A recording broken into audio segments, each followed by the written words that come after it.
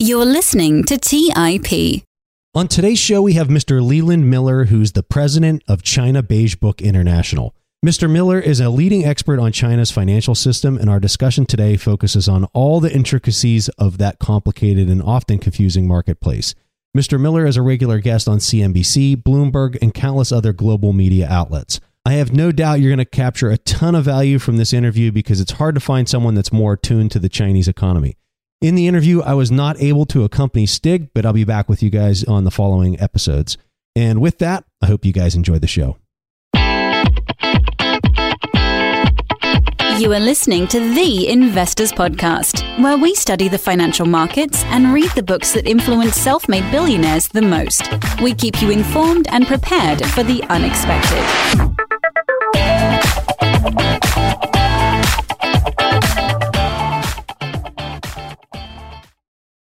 Welcome to today's show. I'm your host, Stig Brodersen, and Leland, thank you so much for joining us here today.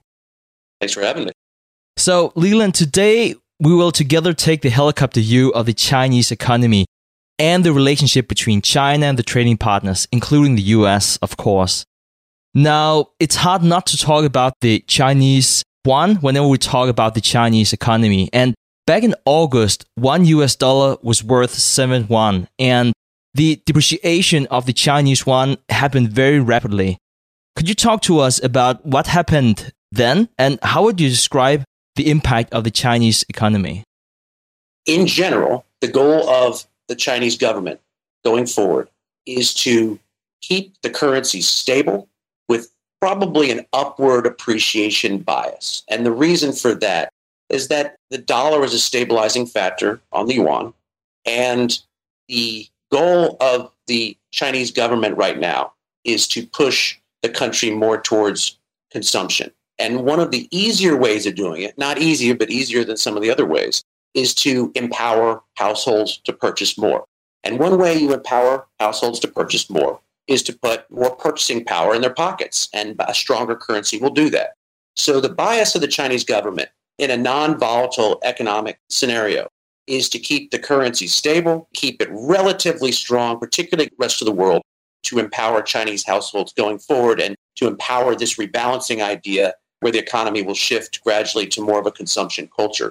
In the past, seeing the currency move, and certainly if the Chinese economy is under great stress for a trade war or during an outflow crisis or because of some other dynamic, then you'll have a lot of pressure on the PBOC to allow greater depreciation. But as we all know, the PBOC's role has essentially been to step in and strengthen the currency when market forces have been pushing it downward. So the PBOC has had mostly a stabilizing, strengthening for years now. And that's the way the Chinese government would like to keep it. The idea that there's a big devaluation in the wings the next time there's a downturn in the Chinese economy is very, very unlikely. The way we describe this is breaking the glass type of emergency mechanism. It's there, they could devalue if they absolutely have to, but it would reverse everything else they're trying to do. So there's no real interest in a major devaluation. Again, what they want is stability, a bias towards strength, and in anything other than an extremely supercharged dollar world, that should be manageable going forward as long as the domestic economy itself remains stable. There is something magical about this 1-to-7 ratio, and something that a lot of people have been looking out for a long time. At the time of recording today, it's March 10, and $1 is worth 6.96 Chinese yuan. But could you talk to us a bit more about what is a quote-unquote healthy fluctuation? How much will the People's Bank of China or the Central Bank of China, how much would they allow, if we can even use that word? Well, rather than saying it's a particular percentage or number, I would say it's whatever fluctuations don't bother the rest of the world.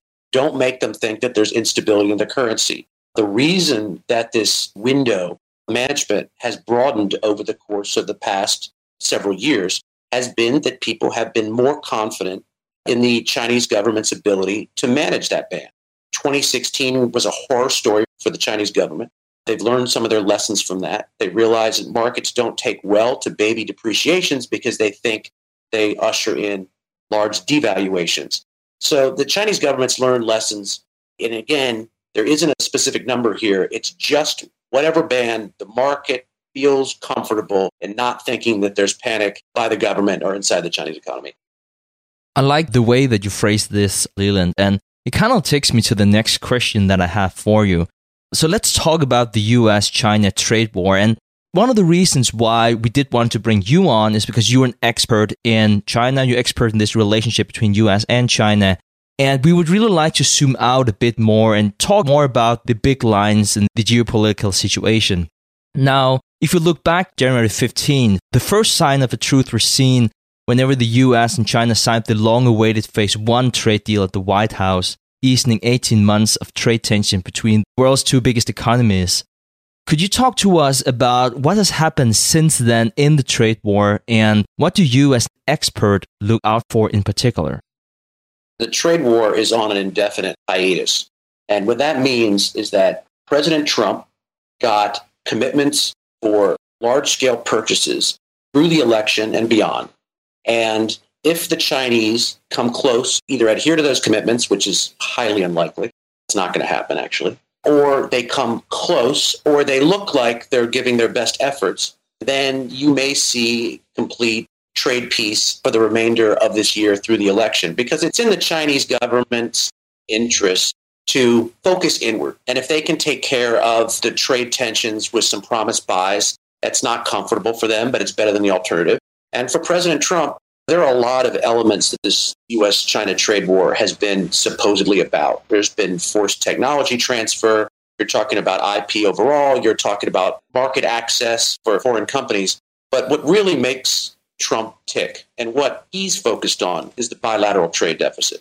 And as a result, as long as Phase 1 looks like it's solving, at least temporarily, some of the woes of the bilateral trade deficit, his administration has been focused on playing the trade war down, particularly through the election, and not focusing on any of the other big issues. So as long as the Beijing president happy on purchases, then you have trade peace through the 2020 election. The one issue here is that this should not be looked at as a 2-year deal. It should more fairly be looked at as 2 1-year deals, because both sides are very incentivized to keep the peace through the first year. President Trump hopes it gets him reelected. Beijing hopes it buys them some time to focus inward. Second year is going to be trickier because the numbers are so high. That's even before coronavirus hit, that it will be very, very difficult to come anywhere close to hitting the targets that Beijing has agreed to, particularly without violating obligations and without interfering in other trade relationships that Beijing has. So the first year of the deal is seen as being relatively fluid in terms of maintaining the peace, and particularly with the coronavirus hitting. The second is going to be an entirely different story. We'll have to see what the state of the global economy is at that point. But there'll be very different political considerations from the U.S. side in particular. And so there may be very different considerations in terms of whether this deal continues much beyond the first year. Having said that, and with the press going so many different directions whenever this was covered and still today, what would you say as, let's call you an insider if you allow me, what would you say is the most misunderstood whenever we are reading and learning about this trade war? Well, I think what's misunderstood is what it's about. I think people are starting to get this idea, but it's not widely understood enough. When the United States started what is now seen as this U.S.-China trade war, it was about bilateral trade deficits. It started with the Section 301 investigation, which again focused on problems the United States has historically had with the Chinese government in terms of restricting market access, technology transfer, IP infringement, core structural issues. It also had to do with something called Made in China 2025, which is the fact that the Chinese government had a very high-powered program to supercharge its advanced manufacturing, whether that's 5G or quantum computing or artificial intelligence, et cetera, and do that with a heavy state hand with the attempt, and this was explicit, to run the rest of the world out of advanced manufacturing, become the world leader in all these core sectors. And one of the frustrations that many people have, including myself, is that as you work through what we just did in Phase 1, this wasn't about curing any of those structural woes. As a matter of fact, Made in China 2025 got taken off the agenda very, very early on in the process. This was purely about purchases. This was purely about managing the bilateral trade deficit. And as a result, if this is all we get, if Phase 1 isn't Phase 1, but phase one is the U.S.-China trade deal, then we've given up a spectacular opportunity and an enormous amount of leverage to effectuate real change in return for some very transient commodities purchases that may actually work against us in a few years when U.S. farmers, for instance, become more dependent on Chinese markets, giving Beijing more leverage over U.S. economy. One of the things that I found very fascinating whenever reading and learning about this is how we here on the U.S. side focus on the different parties. You have the White House and they have their own agenda. You have the corporations that will have their own agenda. You would say the unions will have their own agenda. But let's try and turn the tables and look at the major players on the Chinese side. I think it's very interesting to see because I think in the US, we tend to see that we might have different interests, but China, that is this one uniform entity and they want X, Y, Z. There are a lot of different players in China too. Could you talk to us about some of the bigger players? There certainly are these different players with different vested interests. The difficulty is saying anything and knowing you're right.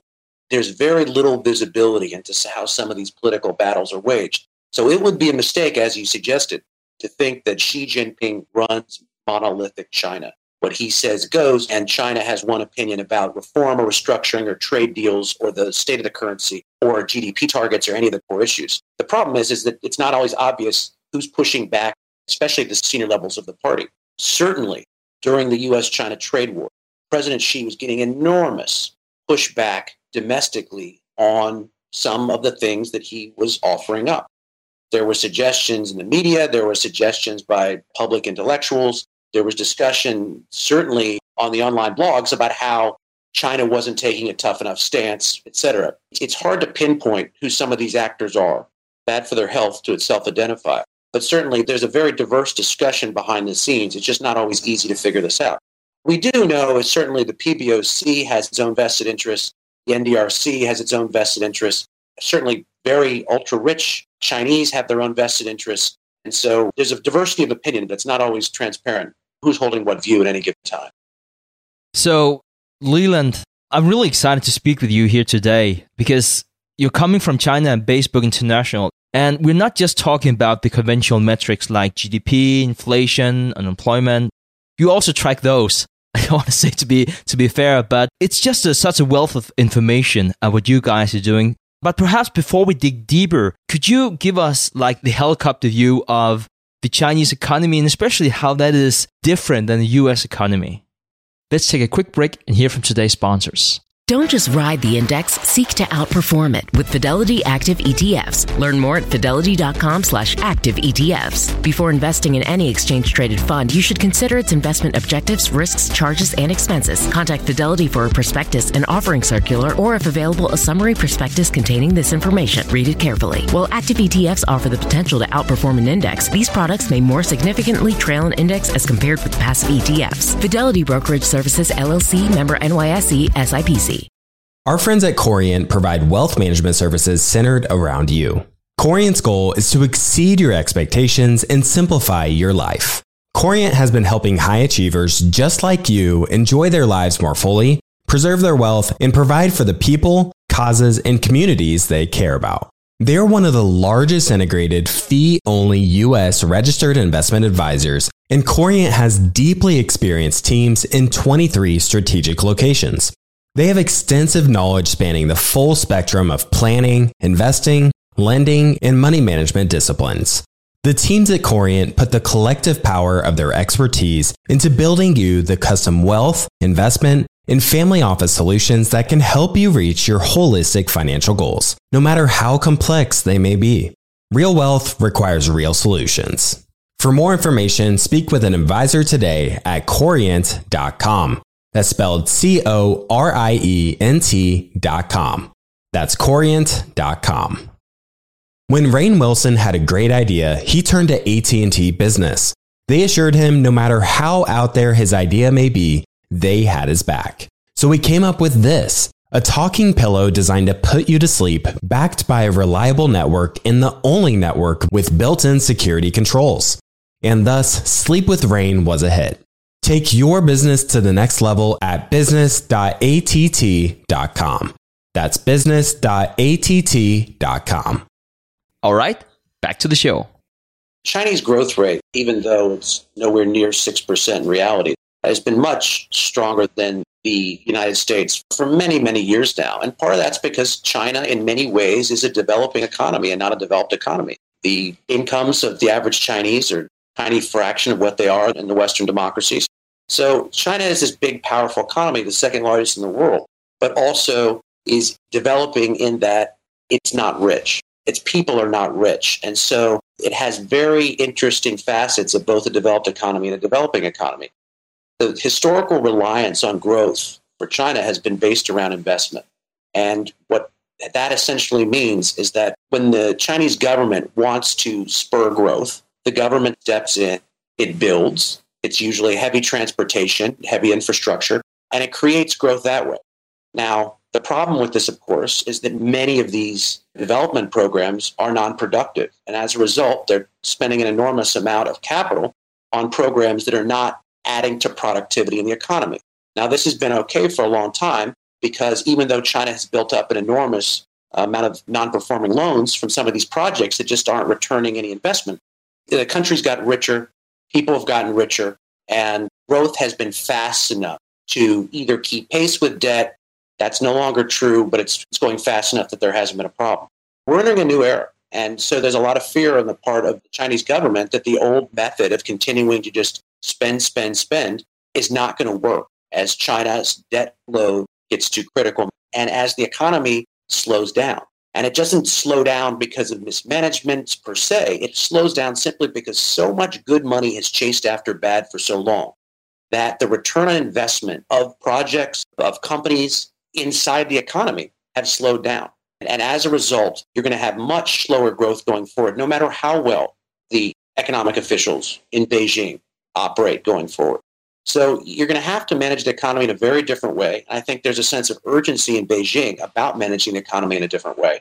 The question is, what type of problems are you willing to deal with along the way that won't make you turn back and run scared back to the old method? What type of economic dislocations are acceptable and which ones are not? And I think where this gets into particular problems is when you start talking about the jobs market, you start talking about potential layoffs. It's one thing to talk about how you're going to restructure the economy to allow zombie firms to fail and allow state firms to stand on their own 2 feet and compete with private firms. But if you see firms going under, or you see financial products defaulting, you see risk injecting the economy, that means there'll be failure. And if there's failure, that means there's economic losses and there's job losses. And these are very difficult concepts for the party to digest because for a long time, there haven't been any. So this is a very critical time for the Chinese officials, for Chinese economic policymakers. How do they transition to a risk-based economy that allows the government to not have to backstop everything explicitly or implicitly because they can't in reality do that? But how do you translate the old system into the new system without causing problems that could threaten the party's existence? That is the story of current day China. So whenever you say that, I can't help but ask, how do you do that? For you to answer that question, I know that's an ungrateful question. Like you mentioned before, fiscal policy, there's a method to do it while you're a developing country. You have to do your policies differently than you've done in the past. Can't build yourself. You can't just throw money out in society and then growth will come from itself. What are you looking for? What is sound fiscal policy in this day and age for China? To give Beijing credit, they have been moving in that direction to some degree. What you saw in 2016, the economy was recovering from the early markets panic of January, February 2016, was old school infrastructure stimulus. It was back to the old ways of China's heavy investment. You have not seen that in the years since. You have not seen that when the economy weakened in 2018 and 2019. You did see stimulus. You saw very directed stimulus to provide capital to small and medium-sized enterprises, for instance, and private firms. But you did not see the build type of programs that you saw in the past. And that's very positive because it means the Chinese government is understanding that there are limits to the old model and they're trying to transition it. Now, our advice for a long time has been stop focusing on GDP growth. Do away immediately with the GDP growth target because it means nothing. One, the number is manipulated. But even if the number were not manipulated, GDP growth doesn't mean what people think it means. GDP growth relates to non-productive growth. So we used to joke that if China wanted 7 or 8% GDP, all you have to do is build a bridge, tear it down, build the same bridge again, tear it down, build it, tear it down, and keep going till you hit 7% GDP. You'll hit the number because this is a mathematical construct, but you'll have a thoroughly unproductive use of those funds. That's what China has been doing to some degree for many years now. So the getting away from a reliance on infrastructure investing has been positive. But what Beijing has to do is change the conversation from being all about growth to being all about strengthening the economy for the long haul. Get away from the idea they can grow at 6% growth. Because what we've been saying for many years now is that within the next decade, possibly much sooner, China will be growing at 1% to 2% growth at most. And that's where we're headed. And what Beijing is well advised to do is tell people about this earlier rather than later and say this is a way for the Chinese economy to develop in a sustainably stronger way rather than rely on artificial levels of growth that run the risk of having a debt crisis or a stagnant economy, which is similarly problematic. It's very interesting that you say that. I also think it's interesting for the listener to know that the Chinese economy is just constructed very, very differently than what we're used to in the US. So not to do too much macro 101, but if you look at how this GDP number is constructed, you have the consumption, you have your investment, you have the government expenses. And if you look at the US economy, and it's sort of unique even for a Western developed country, as much as 70% is consumption driven in the US. So it's a very different GDP number that you would have in the US than you would in China, and has very different implications depending on how the government acts in China. And it sort of like leads me into the next question, because perhaps by comparing to the US, for us to get a better grasp of how it's the same or how it's different, could you please explain the relationship between the Chinese economy, the People's Bank of China, which is the Chinese central bank, and then the Chinese government? How do those three interact? And how is it different or the same as in the US? The most important thing to understand about the way that the People's Bank operates inside the Chinese economy is that China is not a commercial financial system. And this is a point that even very sophisticated traders that we work with constantly get wrong. The idea after the financial crisis was, well, the United States had its problems, Europe had its problems, China's next. But the Chinese economy doesn't work that way. Because it's a non-commercial financial system, the government can order capital to be pushed from one side of the system to the other side. So essentially, if a state entity needs capital, then another state entity will provide that capital, and you'll continue to patch holes on this ship. So you never had an acute crisis, but you have a long, long process of the People's Bank and other financial entities in the economy consistently providing capital to firms that need it so they don't fail. But the problem with that is you've got a lower return on investment, you've got a lower return on productivity, and you're leading the economy into stagnation. There are advantages, of course, to this approach. One of the questions when coronavirus first hit was, what's going to happen to millions of Chinese firms who only have 1 or 2 or 3 months cash flow? Are you going to see 1 million small, medium-sized enterprises default across the Chinese economy? And the answer was always no, because as long as it's a policy priority for the Chinese government to not allow this, then it won't happen. Of course, you'll have losers. Of course, you'll have firms that don't survive. But essentially, the system is state banks loaning to state entities and state banks loaning to small and medium-sized enterprises. When the state controls all the counterparties, then you're going to have a system that doesn't freeze up the same way. You're not going to have a liquidity crisis because the government is ordering some firms to lend and others firms to borrow. Now, that allows you to avoid an acute crisis in any particular instant, but it also leads to a long-term path towards stagnation. Good money continually chases bad and productivity declines. So the economy works very different than in the United States or in the Western world. But the single most important facet of that is how different China's financial system works. Very interesting, and something that I'm happy to say that we will get back to here later in the interview. It is a very unique financial system for sure. Now, China has for many years by a lot of people been considered the primary growth driver, not just for Asia, but for the global economy. And as you mentioned before, we've seen double-digit GDP growth in the past, and today the official numbers are closer to 6%. Is it the same numbers you see in your data? What is driving the growth in China, or perhaps the lack of growth might be a better way of asking this question? To give one example of volatility that we see in the numbers that is never acknowledged by Beijing, the weakest national growth that we've seen in the last 10 years of surveying the Chinese economy, the weakest data was fourth quarter 2015. Chinese official GDP growth that quarter, I believe, was 6.8%. The strongest quarter that we've had in the last 10 years was arguably in the run-up to the Party Congress 2017. China's official GDP growth that quarter, 6.8%. The idea that the strongest performance we've seen in the last decade and the weakest performance both had a 6.8% GDP growth level tells you all you need to know about how accurate these figures are. The GDP figures are meant to signal stability. They're not economic numbers. They're political numbers. What are the three most misunderstood facts about the Chinese economy in the West? Number one, there are no truly good, unmanipulated pieces of Chinese data.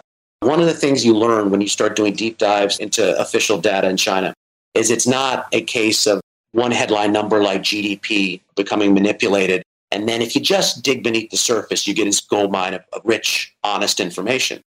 The truth is that any number that markets begin to rely on, Chinese go back and manipulate it. So, for instance, there's been this idea that the Leland index, which is this mythical beast in which it's electricity consumption and rail cargo and et cetera, is somehow this real way of looking at the economy. Well, as soon as the Leland index started being used by financial firms around the world, the Chinese started manipulating electricity consumption data. They started offering up some very questionable rail cargo data. I think that one of the takeaways on this is that there simply are no pieces of official data that can be trusted because the Chinese want these numbers to be political. They want them to signal stability. And if they're not signaling that, then they're a problem. The second, I would say, is related to that, the idea that the West does independent China analysis. The state of the industry I'm in is not good.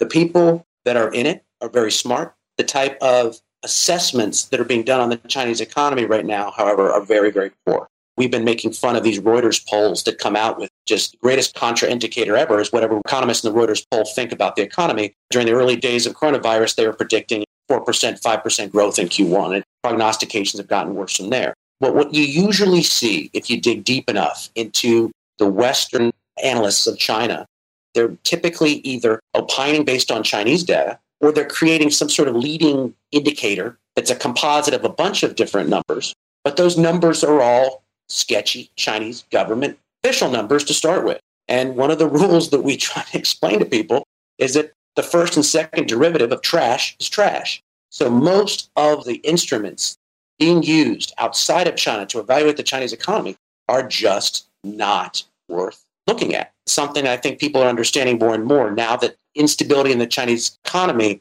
is not being signaled when it should be based on these instruments. The last, I would say, is no matter how many times we talk about it, no matter how many times traders lose, there's not a widespread understanding that China does not have a commercial financial system. China's financial system is strictly non-commercial. It allows them to do amazing things in terms of avoiding these acute crises we talked about earlier. They're able to avoid significant problems. They're able to avoid this hard landing scenario, but it causes lack of growth in the long run as debt wildly outgrows growth. And this is the problem going forward. The non-commercial financial system that China utilizes has enormous advantages in terms of maintaining stability in the short and medium term, but there are significant long-term costs, and that is not understood by even some of the more sophisticated people. Let's take a quick break and hear from today's sponsors.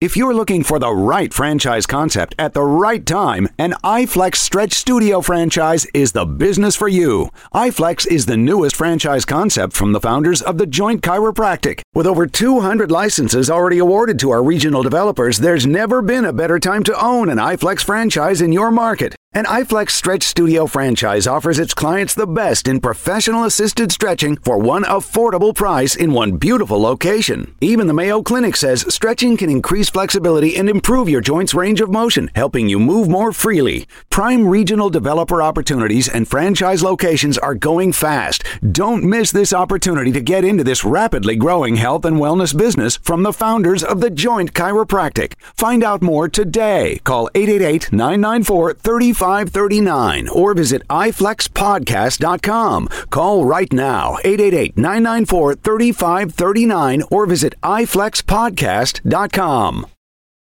Kyle, you're connected with a ton of different investors and portfolio managers, and you're just really in the know on a lot of these things. How do you keep up with all the day-to-day headlines for your portfolio companies?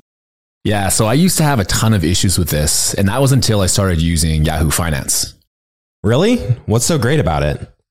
So Yahoo Finance is awesome. I have my whole portfolio entered and I can easily see all the top headlines to keep up with the recent news. And each day you get an overview of the major global events that might be moving the market. So I'm ready to easily pounce on any opportunities that come my way. What else can you do on Yahoo Finance's platform? They also have a number of cool features, including a tool that lets you link all of your investment accounts, analyst ratings, and independent research, as well as the ability to create customized charts. Well, now I know that the audience is really going to love this one. And I actually see they have 90 million monthly active users. For comprehensive financial news and analysis, visit the brand behind every great investor, yahoofinance.com. The number one financial destination, yahoofinance.com. As many of you know, I love studying businesses and networking with business owners. The more I've studied businesses, the more I've realized that starting and scaling your business is easier than ever because of companies like Shopify. Did you know that Shopify powers 10% of all e-commerce in the US? Shopify is the global force behind Allbirds, Rothy's, and Brooklinen, and millions of other entrepreneurs of every size across 175 countries. Shopify is the global commerce platform that helps you sell at every stage of your business. From their all-in-one e-commerce platform to their in-person POS system. Wherever and whatever you're selling, Shopify's got you covered. Shopify even helps you turn browsers into buyers with the internet's best converting checkout, up to 36% better compared to other leading commerce platforms. What I personally love about Shopify is that it's the turnkey solution to kickstart and grow your business, and they are totally committed to giving you the necessary tools to succeed as a business owner. Plus, they have an award-winning customer support team there to help you every step of the way. Because businesses that grow with Shopify. Sign up for a $1 per month trial period at shopify.com/WSB. That's all lowercase. Go to shopify.com/WSB now to grow your business no matter what stage you're in. That's shopify.com/WSB. All right. Back to the show.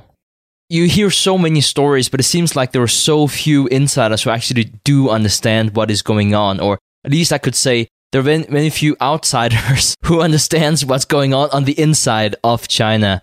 Now, could you please first explain how shadow banking is different from commercial banking, perhaps for those who are not too familiar with those two terms, and why it's important to understand shadow banking in detail to understand the economy of a country? Any type of financial institution or instrument that provides capital outside the banking system is a non-bank and therefore should be considered a shadow bank. So the simplest way of looking at this is anytime that money is being handed out in the economy and it's not from a bank, it's from a shadow bank. It's a very broad definition. Now, this gets tricky very, very fast. And one of the reasons it gets so tricky is that shadow banking can mean non-banks who you borrow from, or it can mean financial instruments that are shadow banking instruments, wealth management products, trust products, negotiable certificates of deposit. So when you're trying to understand from a quantitative standpoint, how much of China's financial intermediation is shadow banking, how much of the economy is fueled by shadow banking versus bank lending.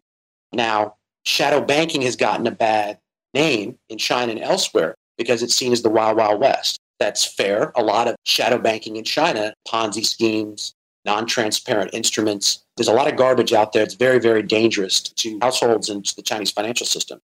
But part of shadow banking is also very, very necessary and natural. And it was a result of the fact that the Chinese banking system is geared towards providing cheap or no-cost capital to state enterprises and massively disadvantaging other types of entities, small, medium-sized firms, private firms, others. Because state banks have historically been restricted from offering pricing risk. So from offering capital at what it should be costing. So if you're only able to get out 2% loans, banks are left with the difficult problem of, do we give it to state-owned enterprises, which are politically backed? Do we take a risk on some of these smaller firms that might go kaput? And of course, it's very natural that the state banking system has gravitated to larger firms, which are bigger bets, which are more politically connected. But as a result, huge chunks of the economy have not been able to remain capitalized without some sort of outside intervention. And that outside intervention has been shadow banking. Shadow banking has been a way of working outside the banking system to provide capital. And without shadow banking, China wouldn't be where it is right now, both on the good side and on the bad side. So thank you for outlining the concept on a more conceptual level. If we become a bit more focused on what's happening today, what does your data tell you about the trends in shadow banking in China right now, and what are the implications of those findings? The coronavirus may change some of the landscape simply because firms without revenues, there's a demand shock, there's a supply shock, there's a global demand shock, there's an oil shock. The landscape of shadow banking may therefore change in 2020 because of the dire needs of the economy. But I can outline what we've seen over the past year, and it's been a very different story than what you're hearing about, even from international institutions like the IMF or the World Bank, who simply take Beijing's official numbers and extrapolate from there. We've seen a dramatic rise in shadow banking over the course of 2019. In order to understand this, you go back to fourth quarter 2018. The economy saw some of the worst results. We saw every sector was weaker, every region was weaker, every headline metric was down, and something happened in Beijing to change economic policymaking going forward. There was some sort of equivocation. Do we focus on restructuring and deleveraging and reform going forward, or do we batten down the hatches and protect ourselves against a slowing global economy and President Trump's trade war?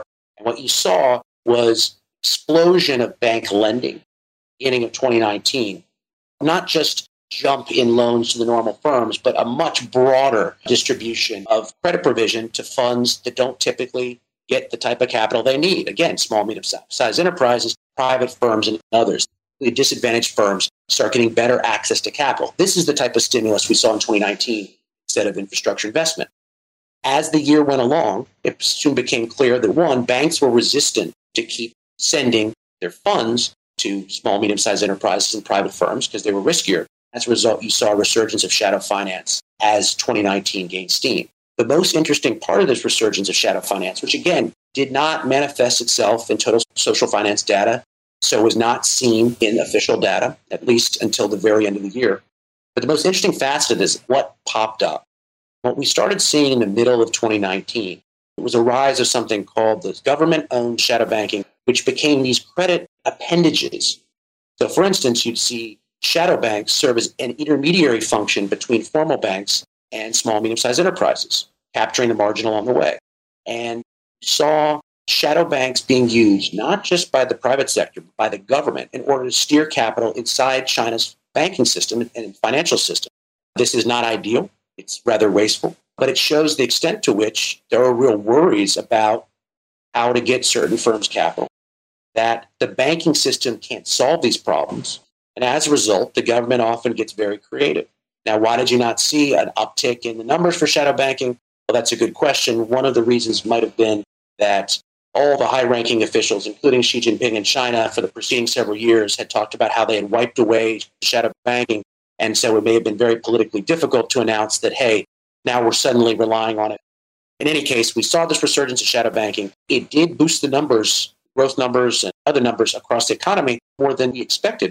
But the downside of that is by the end of the year, even with the surge in loans from the banking system, and even with the resurgence of shadow finance, and even with historically high bond issuance, the economy was still slowing down. So even though 2019 saw a dramatic increase in credit provision across the economy, most of this unannounced, still saw the economy not able to stabilize, but continuing to slow. And that was a big worry. And it's one of the reasons the Chinese came back to the negotiating table in the trade war. And it's one of the reasons why there's more concerted effort to deal with the economy going forward. So, Leland, China's economy has rapidly changed over the past few decades. And at this stage, the world's perception of China has changed. And perhaps even more importantly, China's self-perception has changed dramatically. Looking away from geopolitics, if that's even possible to do that, because it's all interconnected, what are the implications for the global financial markets that China is now the second biggest economy in the world, and most people would say faster than everyone else at the top? China is this land of opportunity, but it's also the land of missed opportunity. We're in a low-rate world, getting lower and lower and lower and lower. And the attractiveness, even of risky Chinese investments, will increase if you've got yielding investments in China at relatively strong yields compared to the rest of the world. So there's this wonderful opportunity that China has to reinvigorate its financial system by opening up and allowing foreign capital in and not having to pay too high rates for it because the rest of the world's close to zero or at zero, below zero. So on the one hand, you've got this enormous opportunity, and financial firms are just trying to get into China and take advantage of a relatively untapped market. On the other hand, you've got a political system that doesn't want to relinquish control. And as a result, the idea of throwing billions or tens of billions or hundreds of billions into Chinese markets is a very risky proposition because you don't know when you can get your money out. You don't know whether it's going to be treated fairly while you're there. You don't know it's going to be not going to be disadvantaged against domestic actors. And as a result, you have this very murky prognosis on the future of investment in China. Every financial firm is trying to get into China. Every company, every financial firm is talking about how they want to expand in China. But at the same time, they realize that without the rules changing and Beijing's position changing on some of these things, it's going to be a losing proposition. Interesting. So, Leland, we primarily have equity investors in our audience. What is your number one advice for us who are interested in investing in China, for those of us who do look at it as the land of opportunities? I would say don't believe everything you're told. I'm beating this drum a lot, and I'm going to continue to beat it. Sometimes conditions are much worse than what's announced. But on the other hand, you've got the opposite problem, too. Because nobody trusts what's happening inside the Chinese economy in terms of data, and they don't trust Beijing's pronouncements, that sometimes you have overreactions. If you look back at the summer 2015, it was one of the most interesting because we watched the market get increasingly frazzled over developments. First, the Chinese stock market crashed. Second, manufacturing index crashed. And strike three later this summer was when their Chinese depreciated the currency just a bit, and everyone thought this was the beginning of currency wars and a major devaluation. Strike one, strike two, strike three, everyone went into a panic. People got defensive. They started pulling their money from China. Had one of the more serious crises in the last decade inside the Chinese economy. What was so interesting then was that we weren't seeing any of it in our data. Well, in 2015, it was actually the opposite problem. Markets were scared to death that something terrible was happening in China. We were actually cracking open our data, not just for that month, not just for that week, but day by day. And we were seeing numbers that came in that weren't problematic. The economy was slowing a bit, but it was slowing very similarly to what it did the quarter before and the quarter before that.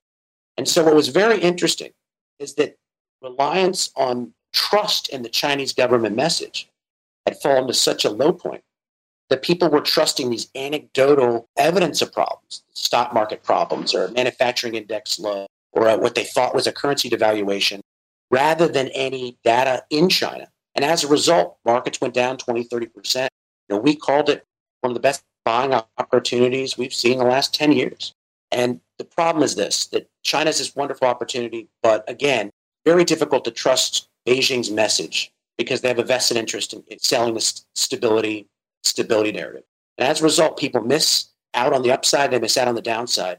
And it's a real problem that people don't trust the data inside China. They don't trust Beijing's pronouncements. And as a result, you've often seen financial actors just scrambling to figure out what's going on.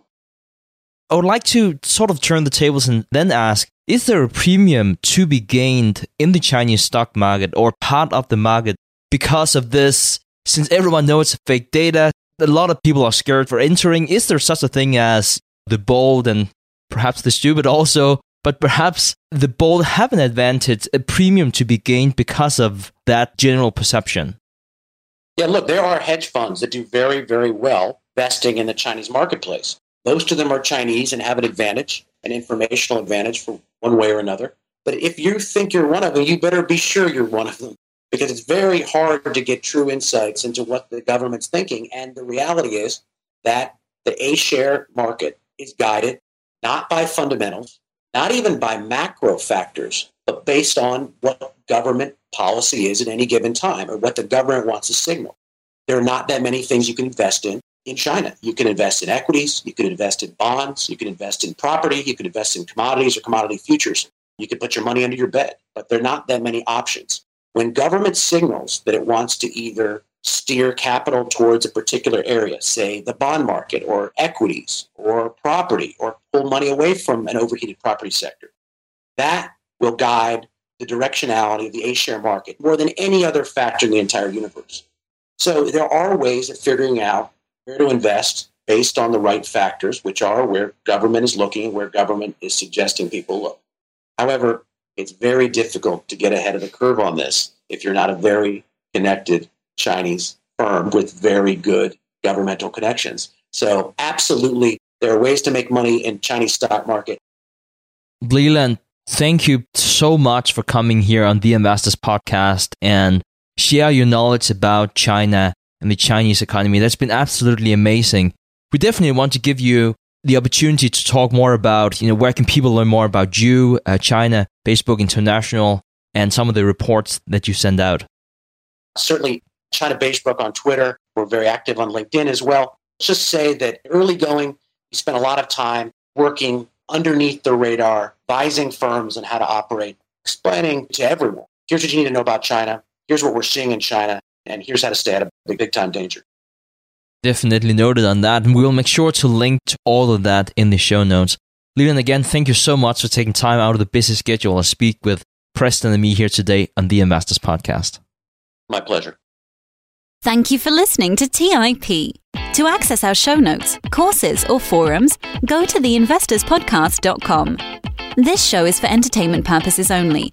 Before making any decisions, consult a professional. This show is copyrighted by the Investors Podcast Network. Written permissions must be granted before syndication or rebroadcasting.